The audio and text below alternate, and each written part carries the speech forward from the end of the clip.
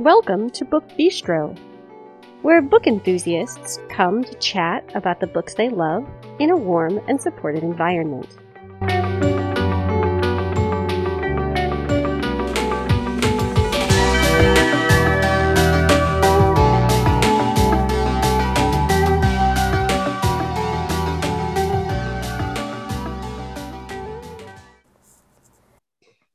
Today is Thursday, February 3rd, 2022. This is Shannon, and tonight I'm here with Melissa and Brooke, and we are featuring authors of color. I usually try to do a couple of these each year because publishing is not always fair to authors who aren't white. So I like to have a few episodes where we feature those authors in particular and give them some extra publicity. So we are going to start with the usual housekeeping information. Then Brooke will start us off with her first pick, followed by Melissa, and then me. You can find us on Twitter and on Facebook by searching Book Bistro Podcast. You can always post just on the Book Bistro timeline. Some of you have done that. I'm always so happy to see when you've published posts there. You can join our Facebook listener group where you can chat with us as well as with other podcast listeners. You can keep an eye on some of what we're reading. We usually update you each Wednesday with a look at our current reads. If you'd like to get a hold of us and social media is not really your thing, you can email us. That address is thebookbistropodcast@gmail.com. So my first pick is Excuse Me While I Ugly Cry by Joya Goffney. And this book is about a girl named Quinn. And she is obsessed with writing lists. She has a journal that she takes around from place to place. And she has lists about the boys that she'd like to kiss, her top things that scare her, different things that she likes, and just different stuff like that, kind of different things that give people if somebody were to get a hold of this journal, would give a glimpse into her life that just wouldn't make it too comfortable. Well, one day she is doing a school project with two boys from her class, and accidentally, one of the boys, his name's Carter Bennett, he takes her journal instead of his own. And so she realizes this and she's freaking out. You can only imagine. She's really, really hoping that Carter does not read her journal because he happens to be on a few of her lists. Well, he does say that he has it, and he says that he will bring it to school the following day. So she goes to school and she meets up with him, and guess what? The journal has gone missing. Somehow, somebody has taken it from Carter. So obviously, Quinn is freaking right out. She just doesn't even know what she's going to do. So she kind of decides that she is going to try and figure out where exactly somebody might have grabbed it. And well, they don't really find it. And then that evening, she gets this message from somebody that she doesn't know who it is. And they tell her that they have her journal and that she must complete this list of 7 things that totally terrify her. Otherwise, they're going to release her some of her lists on social media. So she's freaking out because, as I said, these are things that scare the heck out of her. Telling her parents whether she got into Columbia, where they all would love her to go, where they kind of have always expected she would go because they're alumnus, and most parents would love if their children went to their colleges. And then there's other stuff telling her best friend, who is also her neighbor, how she really feels about him going to visit with her grandmother who has Alzheimer's. So she wonders if maybe Carter could be the one behind this, but at the same time, she kind of wonders if maybe he could be trusted. So she decides that she's going to ask him to help her figure out who has her journal and to get it back. But while they're doing this, Carter is able to help her kind of go through some of these things on her list, because the blackmailer gives her like 12 hours that she has to do the first thing. So her and Carter decide that they're going to go and visit a couple of the colleges that she got into, that like are kind of like her second choices because she hasn't gone to see them. So her and Carter go, and they also bring one of Carter's friends. Her name is Olivia. And one thing you got to know about Quinn is her mother is white and her father is Black. So she really feels like she's never really felt like she fit in anywhere.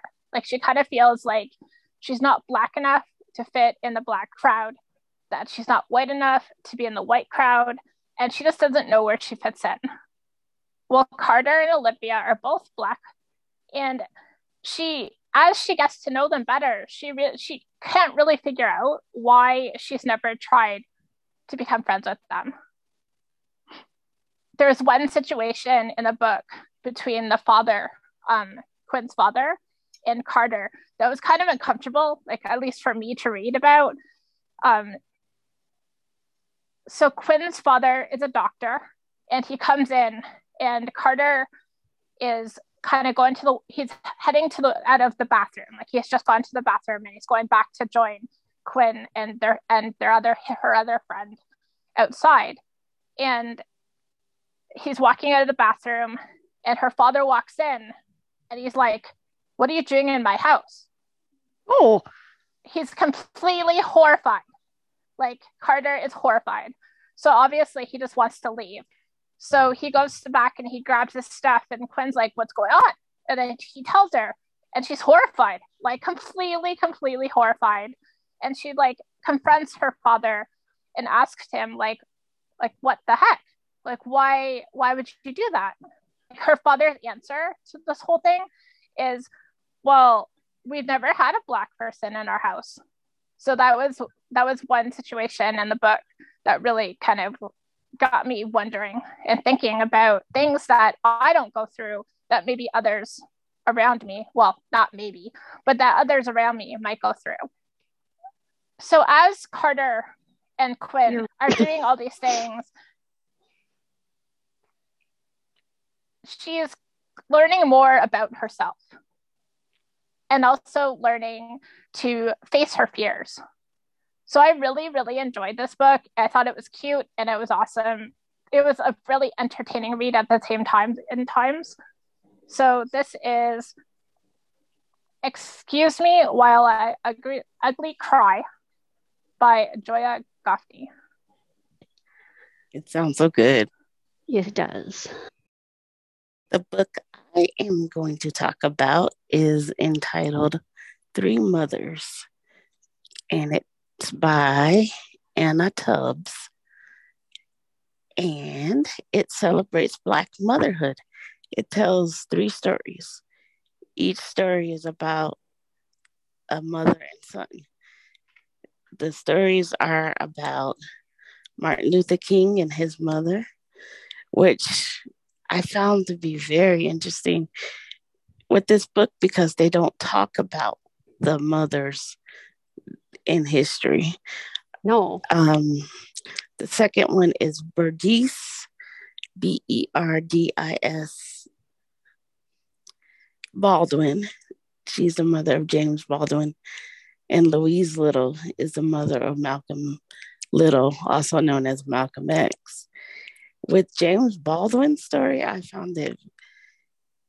really found it interesting that she knew he was gay already. Oh. And it did he talks know about she knew, or was it like a secret? Yeah. he had to keep it kind of secret, but Okay.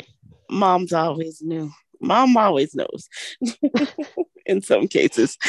Um, and I found out that Malcolm X, his mother was on public assistance, also known as welfare.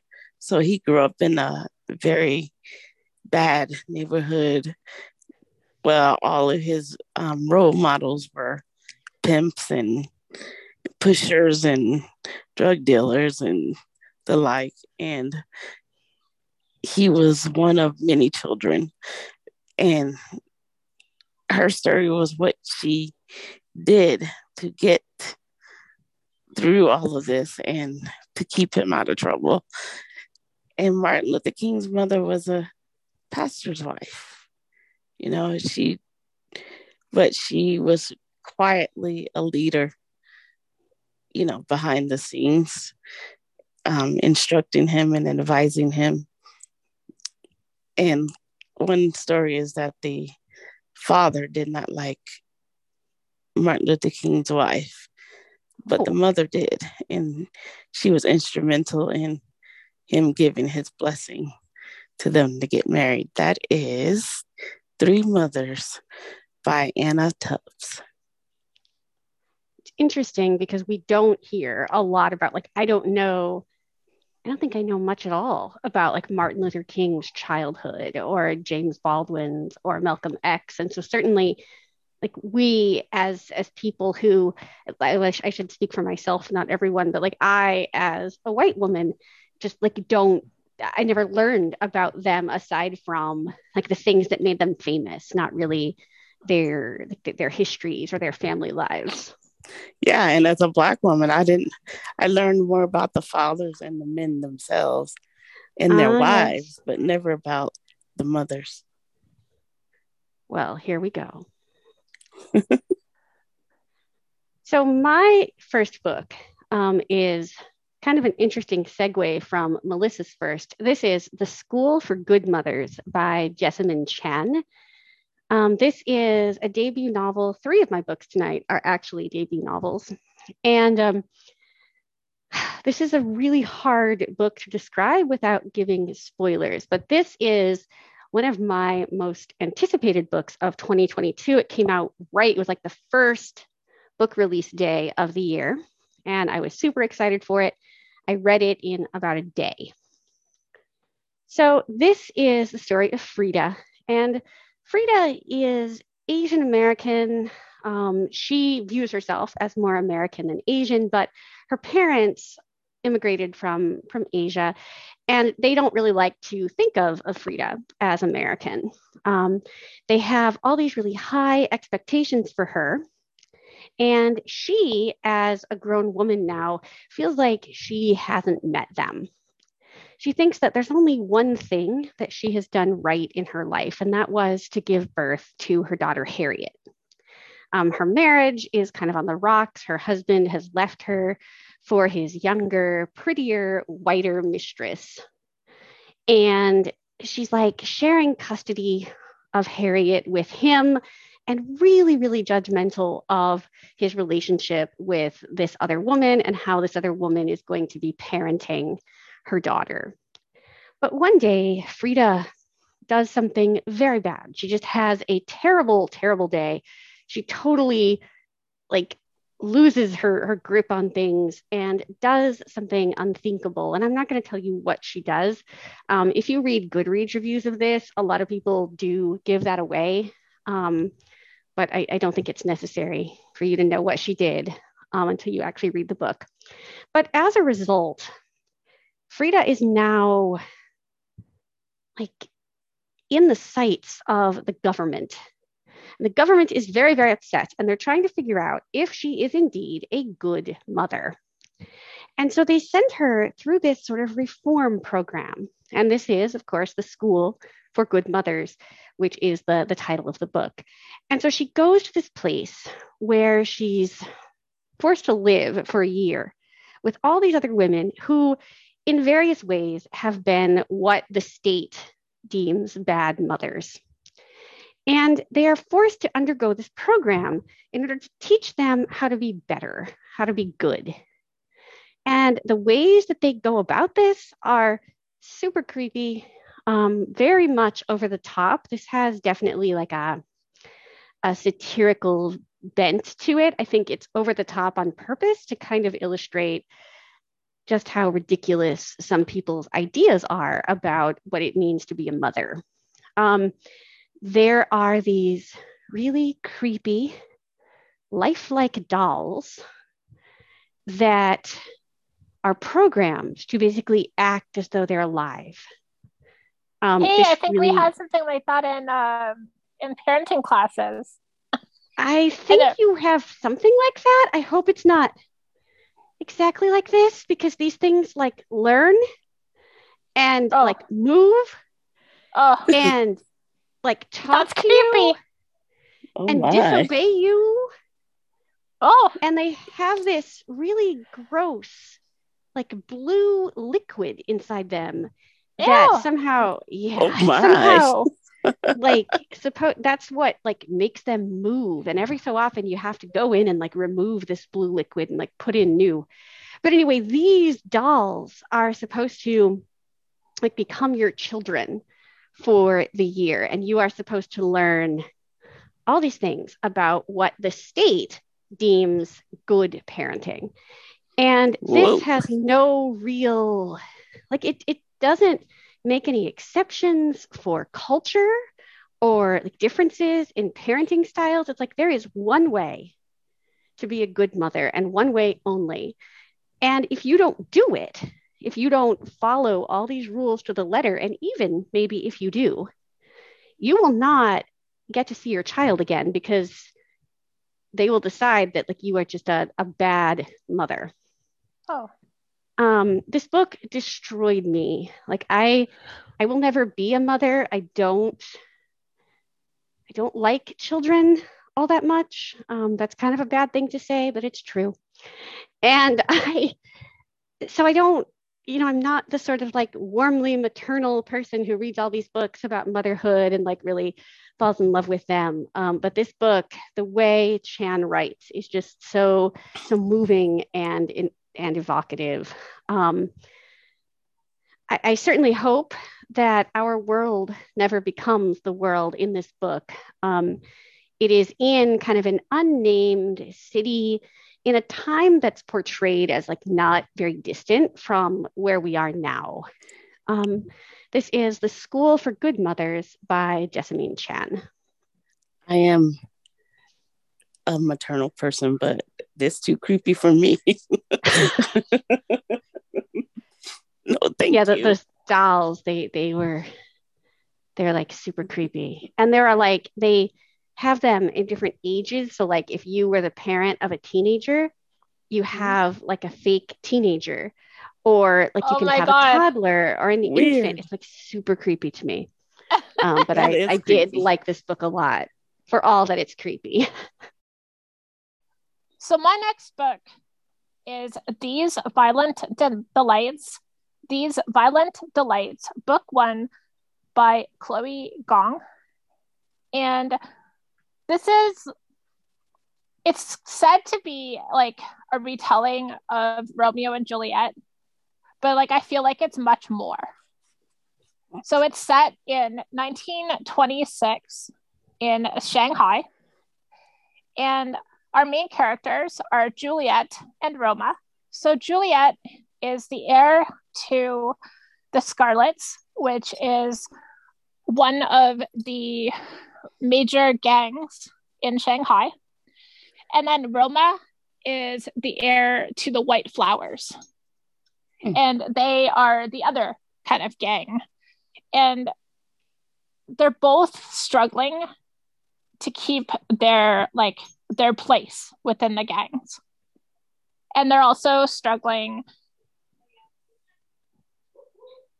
because them themselves used to have a relationship and things happened and there was a betrayal. So when they see each other, like everyone just doesn't get along. Nobody gets along. Well, something happens and people from the gangs, like both gangs, begin dying.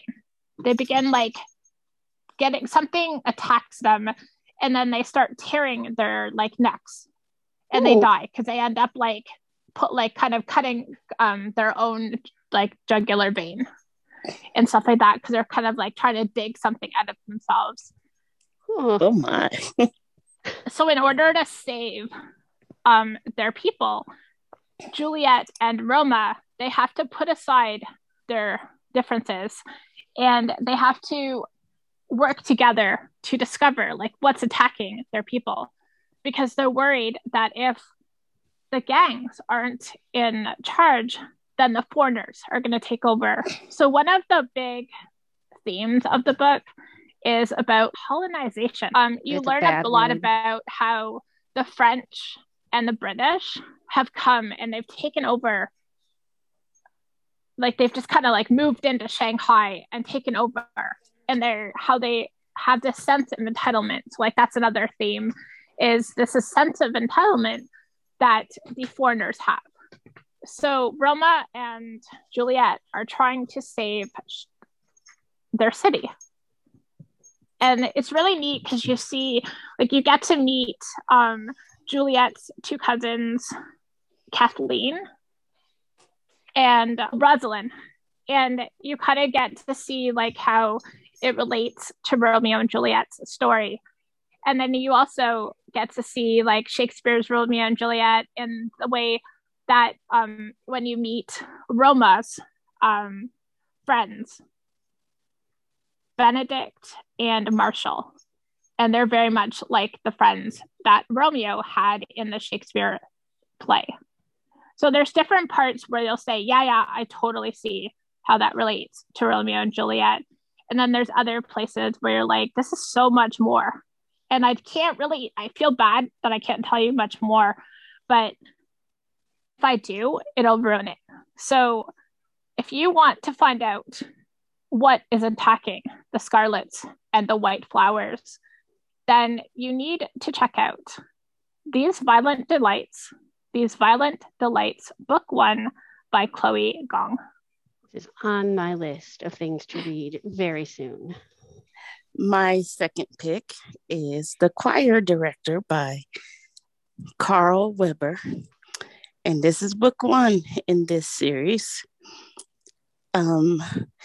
There's a bishop by the name of T.K. Wilson, and he has this big, beautiful church, and it's starting to fall apart because they have a lot of financial problems. And there is a time when they have to decide what to do or lose the church.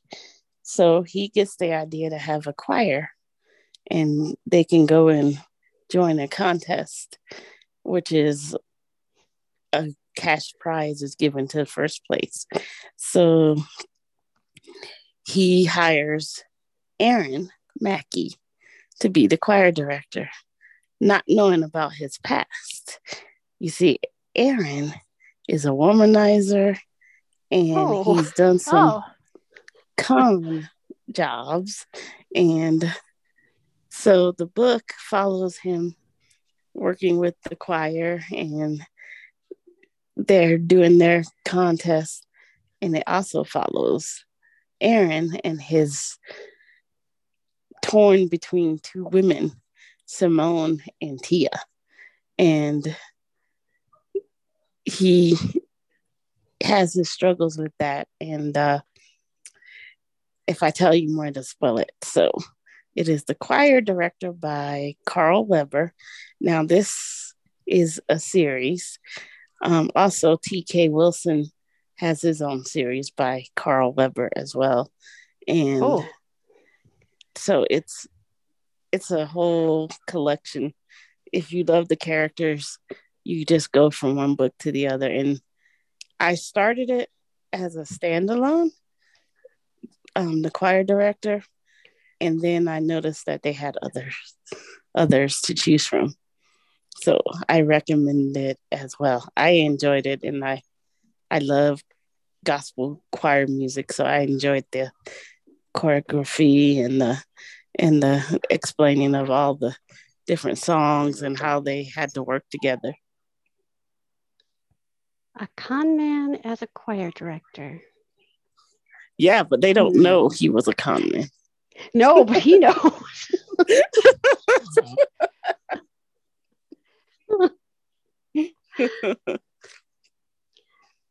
All right. So my next pick is a YA novel. This is Neil by Candace Buford.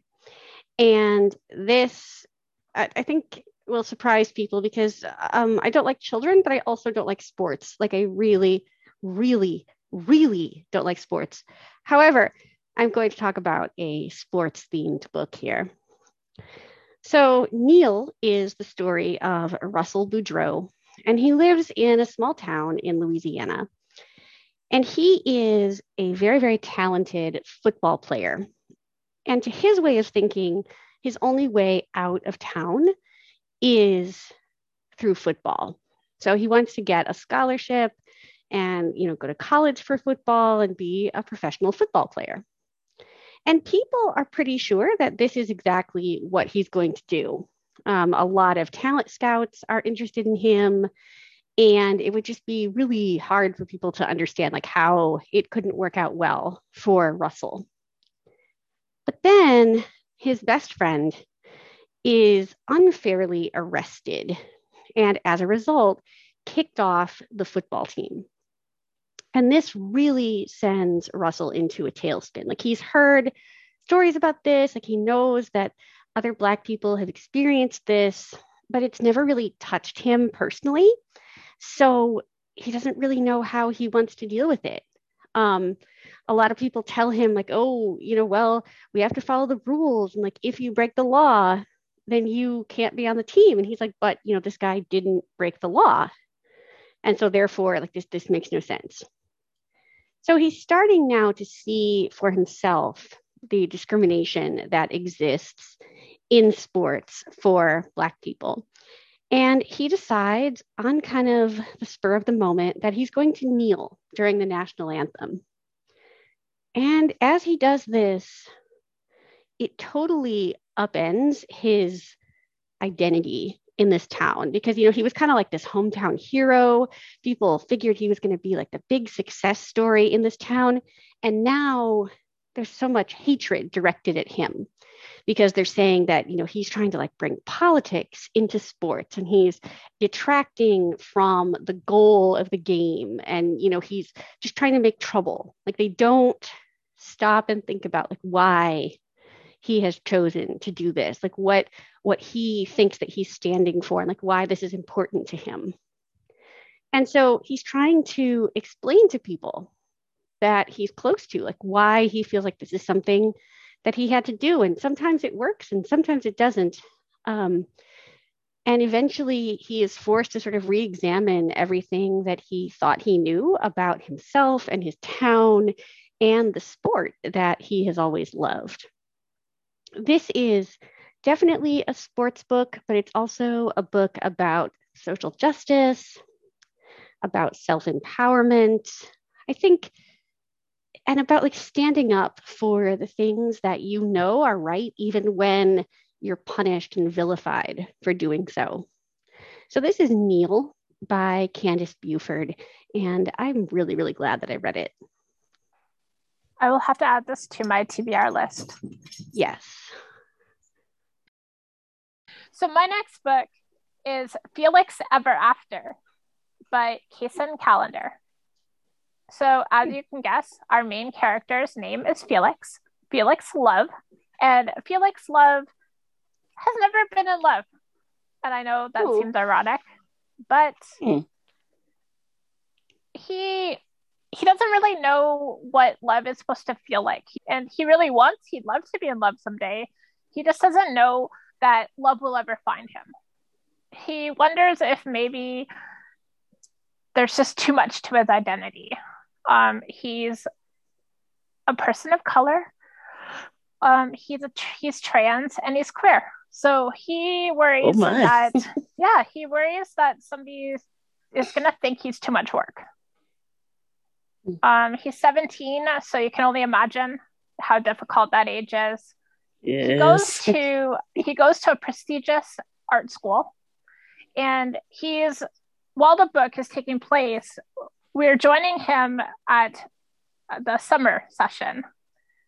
So he goes to school one day, and there's like this gallery that is in the front lobby of the school, where often the school will get different students to put up like art from that they've done, or some kind of showcase what they've been working on. Well, horrifying for Felix, somebody has scrounged up and printed off a bunch of pictures from before he transitioned, and has also now told everybody his former name. He does not ever tell anybody about his name. It really bothers him that his father still sometimes refers to him by that name. His father is like, you can tell that his father is really trying, but Felix really feels that his father doesn't quite accept him as much as he would like him to. I loved his one friend that he has. His name is Ezra, and it was really interesting to see the relationship that he had with his friend. Like, they were like the best of friends, and they hung out like all the time. So a lot of people used to assume that he was like them and that they were together, but they weren't. And so this book is a lot about finding himself. Like, Felix realizes as the book goes along that he needs to learn to love himself. And so this book is a lot about self-discovery, and like there's different things that happen. So when they define this gallery, he decides, along with Ezra, that they're pretty sure that they know who did this. So Felix decides that he's going to do like a kind of like catfishing on this student. So he creates a fake Instagram profile, and he starts catfishing this student. And as he learns about the student, he learns that maybe the student didn't do it. And so he now has to figure out who might have done it. And at the same time, he's starting to get to know a little bit about the student that he didn't know. And he's starting to wonder if maybe there could be something more. And that, my friends, is all I can share. I know it was barely nothing, but like, this book is the kind of book that you could spoil way too easy. So this is Felix Ever After, and it's by Kacen Callender. My next pick is The Boyfriend Project by Farah Rojan, and it is number 1 in the series. It tells the story of 3 women. The main one is Samia, and she just discovered that she has a 2-timing jerk, and that he is the only playing her and 2 other women. Oh, yeah, he is. So she is very upset about this. She finds out about the other 2 women, and then they team up together, and they say, we're giving up on men. We're gonna do this. We can support each other, and we're gonna get even with him as well. Yet Samia is tested when her job hires this very handsome man who's educated and professional, and she's like, oh, I don't know if I can do this. And it also tells the story of their revenge on Mr. 2-timer. Well, 3-timer, I guess. So I really enjoyed this book. I wish they had more revenge Yeah, there's things in not a it. lot of revenge, but Yeah. So it's um The Boyfriend Project by Farah Rochon. I have the second one in the series, which is the Dating Playbook. Playbook, yeah.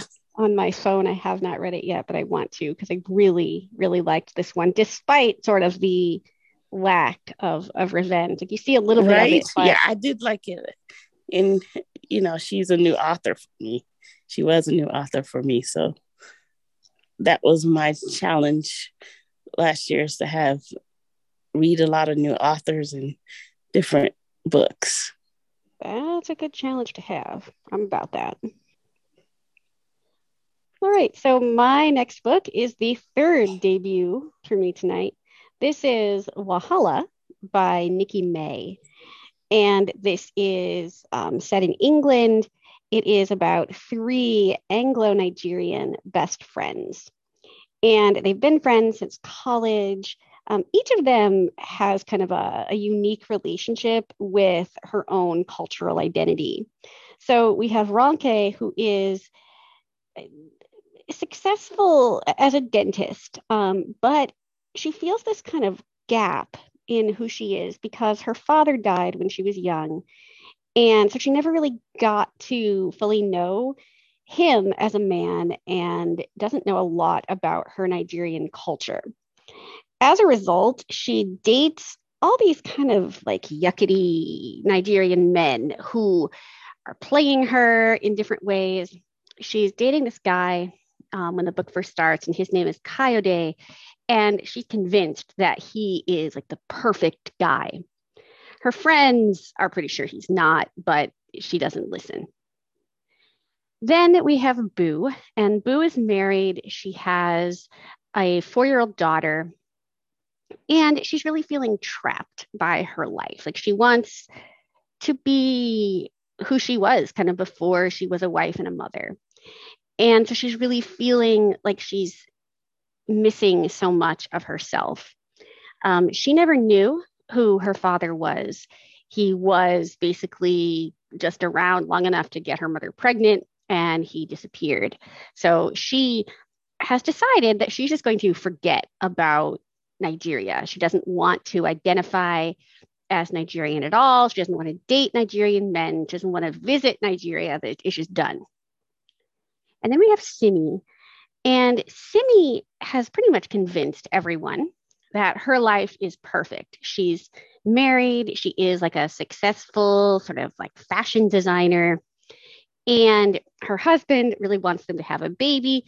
She's sort of pretending to go along with this, even though she's not interested in having a baby right now. But she hasn't wanted to have this conversation with him. So she kind of just acts like, oh, yeah, one day, like it'll happen. I'll get pregnant. And really, she's like actively trying not to get pregnant. And he does not know this. She's also not real happy in her job. She keeps hearing people talk about her quote unquote urban vibe. And this makes her very uncomfortable. She wants to be seen sort of more than like the token, Black woman in her workplace. So Isabel comes into this friend group, and Isabel is a longtime kind of frenemy of Simi's. And she kind of explodes into the lives of these three women, and she's super rich, super flashy, very, very over the top. And Boo and Simi are super happy to have her among them. Ronke, not so much. She's very suspicious of Isabel and kind of resents the cracks that she sees forming in the friendship that has been kind of like the mainstay of her life for so long. People classify this as a thriller, and I don't know why, because it's certainly not. It is, I think, women's fiction. It's a story of female friendship. There is a little bit of a mystery in that, like, we don't really know what Isabel is up to, but I wouldn't say that it's enough to make this a thriller. For me, this is like firmly in the women's fiction camp. I loved it a lot. I read it on audio. It was super, super compelling. And I'm eager to see what Nikki May has in store for us next. This is Walhalla. And again, it's by Nikki May, Walhalla being another word for trouble. So my last book tonight is Happily Ever Afters. Happily Ever Afters, Book 1 by Elise Bryant. Ooh. So our main character's name is Tessa, and Tessa is 16.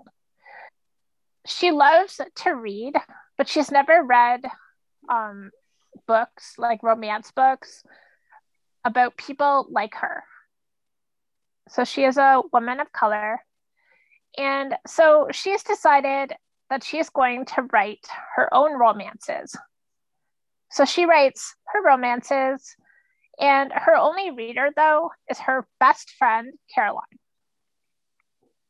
So she has been accepted to a prestigious school, and she's all excited. Like, she's really, really excited about this because she gets to do, like, kind of get credits for doing what she loves. So she's very excited about this. So she goes to school, and her first day, she's going to the creative writing workshop that she has to go to. And she gets at her computer, gets ready to write, because like she's always ready to write. And guess what? The words won't come. Oh. This is horrifying for her because she knows that her parents have spent like a lot of money to send her here. And she feels a lot of pressure that she has to succeed because like this is all she's ever wanted to do is write. I really thought this school was neat because there was different like the different students and like the things that each of the students like had that we get to meet, they have like a different specialty. So like there's another woman, another girl we meet. I'm trying to remember her name. I think it's Lenore, and she's like the fashion person. So we get to meet her Tessa's first day. So Tessa goes and she's in the bathroom and something happens that's horrifying, like as a teenager. I actually had something similar happen as a teenager. And Lenore saves her. Like Tessa is surprised because like Lenore doesn't know her, but Lenore is just this kind of person that is always willing to help out where she can. And she's very much into fashion, so she's able to just whip up something to help out Tessa with her problem. So things are kind of going along, and Tessa's like pretending that she's writing. Like she's more just kind of writing lists, and she's writing like just kind of really trying. And like what she's doing to try to get by for now is she's submitting old work that she's done, because as far as she knows, like nobody's ever seen this work. Oh no. I know. Oh.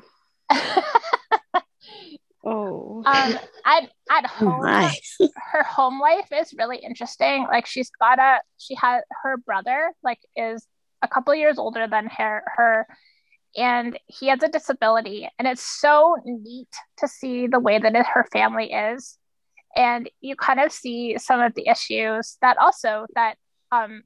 able-bodied siblings run into when they have a sibling with a disability, and like the way that sometimes the parents have to focus more on one kid over the other. And it's really neat because we get to meet her neighbor across the road, and Sam, he really is so cool because he treats Miles like he's just any other kid. Like he goes out of his way to make sure that Miles is comfortable. Like in one part of the book, Sam is gonna watch movies, so asks if Miles might want to come over and watch movies. So I thought that was so cool that he just accepted her brother, and I thought that was really neat. Well, she tells Caroline about her problem of not being able to write, And her Caroline comes up with this plan that maybe she just needs to create in her own life a happily ever after, and that will inspire her writing. Well, I'm guessing that you can only imagine how this will go, because Caroline has made a list of all of like the different romance tropes. Ooh. So like, and like all of the different romance kind of like ways of meeting. So like spilling water. So like there's this guy in her class, and he's like this hot guy. His name is Nico, and he's like the hot guy in the school, and she's all like excited about this guy, and she's decided that he's definitely going to be the one. So Caroline says, hey, why don't you like spill coffee or water on him? So what does she do? Yeah, because that's good. I know. Yeah, she spills her water bottle on him. So you can only imagine. So as she's getting to know Nico and she's crossing things off this list that her and Caroline meet, she's realizing that she's losing herself. And she's trying to figure out like how far is she willing to go past herself before it's time to rethink things. So different things happen while this is all going on, and I don't want to ruin anything, so I'm not going to give it away. But I loved the relationship that she develops with her neighbor. Like they're best friends. They like drive to school every day, and he like talk like the way that they talk with one another, and like he actually goes to the school for cooking. And I thought it was so cool because he wants to be his own person. Like his mom is this like famous TV cook, TV chef, but he doesn't want to go off like her coattails. Like he wants to be his own person. So I thought that was so cool, and just to kind of get to know him. So this is Happily Ever Afters, book 1, and it's by Elise Bryant. Wow. And book 2 is about Lenore. I know. Yeah. Yes. By special request. Yay! Blockshot by Kennedy Ryan. It tells the story of these two young people, Banner and Jared, who meet in college and have a nice little romance, a college romance. Then it ends. And in my community, the Black community, most women will say, you hurt me, you're not getting a second chance. Well, this is what Banner is doing. And then 10 years later, they're both sport agents. And so they're trying to outdo each other. Yet Jared has something else in mind. He wants her back. He wants a second chance. And that's what the story does. It follows them. And I don't remember what book it is in the series. 3, I think, because it's Long Shot and then Hook Shot. Yeah. So it may be and number 3. We can look it up. I will look it up for the show notes. Yeah. So that's Blockshot by Kennedy Ryan on request from Shannon. Yes. Woo! Yes. I read Long Shot, which is the first book in this series, and the one that Kennedy Ryan won a Rita for back in, I think, 2018. Mm-hmm. And I really, really liked it. Again, I'm not a sports person, so I wasn't sure that I would like a basketball book, but I really did. And I was super excited to learn that she had also written a book about Banner, because I really liked Jared in Long Shot, and I was interested to kind of see like if they would be able to get back together. All right, so I am wrapping us up tonight with The Sweetest Remedy. This is the second novel by Jane Igaro, and this is the story of Hannah. She is half white and half Nigerian. She has never known her father. Kind of like Boo in the Nikki May book that I talked about previously.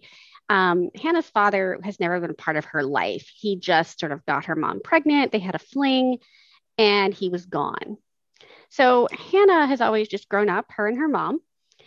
And she feels kind of disconnected from part of her culture, but there's never really been anything that she's done about that. She just kind of feels like she doesn't know how to start. She doesn't know if she can ever fit in. So her father dies, and she is invited to Nigeria for the funeral. And she's not really sure she wants to go because, like, he's never been there for her. And, like, why should she travel to Nigeria and, like, put herself in this really awkward situation?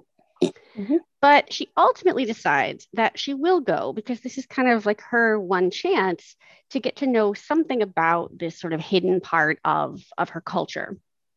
So she travels to Lagos and she meets her father's family, and they are this like insanely rich, prominent Nigerian family. And so, as you might expect, not all of them are very happy to see Hannah. They view her as kind of an interloper, and like maybe she's just like out for the money. They're also, like his children are very suspicious of her. Like they feel like she's a threat to their mother and kind of like her view of the relationship that she had with their father. So there's all kinds of like family dynamics here that are, nice at some points and awkward in others. I think a very realistic view of a family in flux, like learning that your father, had this other child that you never knew about. Like, I'm guessing that's not a great thing to discover, especially just like after he's died. So this is a family story. It's also a bit of a romance. While she is in Lagos, she meets this man who starts to kind of help her like come to terms with all of her like mixed feelings about her father, but also, is interested in her romantically. So like, how will she choose to kind of wrap all this up? Like, will she stay in touch with her Nigerian family? Will she just like fly back home and forget about it? This is The Sweetest Remedy. It is by Jane Igaro. She wrote her debut as a novel called Ties That Tether, which is also about a Nigerian woman kind of looking for love. But I think this one, Ties That Tether, is I think more of a straight up romance and less of a women's fiction, which is what I would consider The Sweetest Remedy. This one being as a women, I would say this one is more of a women's fiction too. Yeah. And that wraps us up for tonight. Thank you to Brooke and Melissa for coming up with such great books for tonight's episode. As always, thanks goes out to Christine for all of her fantastic editing. And of course, yes, we definitely would be lost without an editor sometimes. And we thank each and every one of you so much for joining us each week as we talk about great books.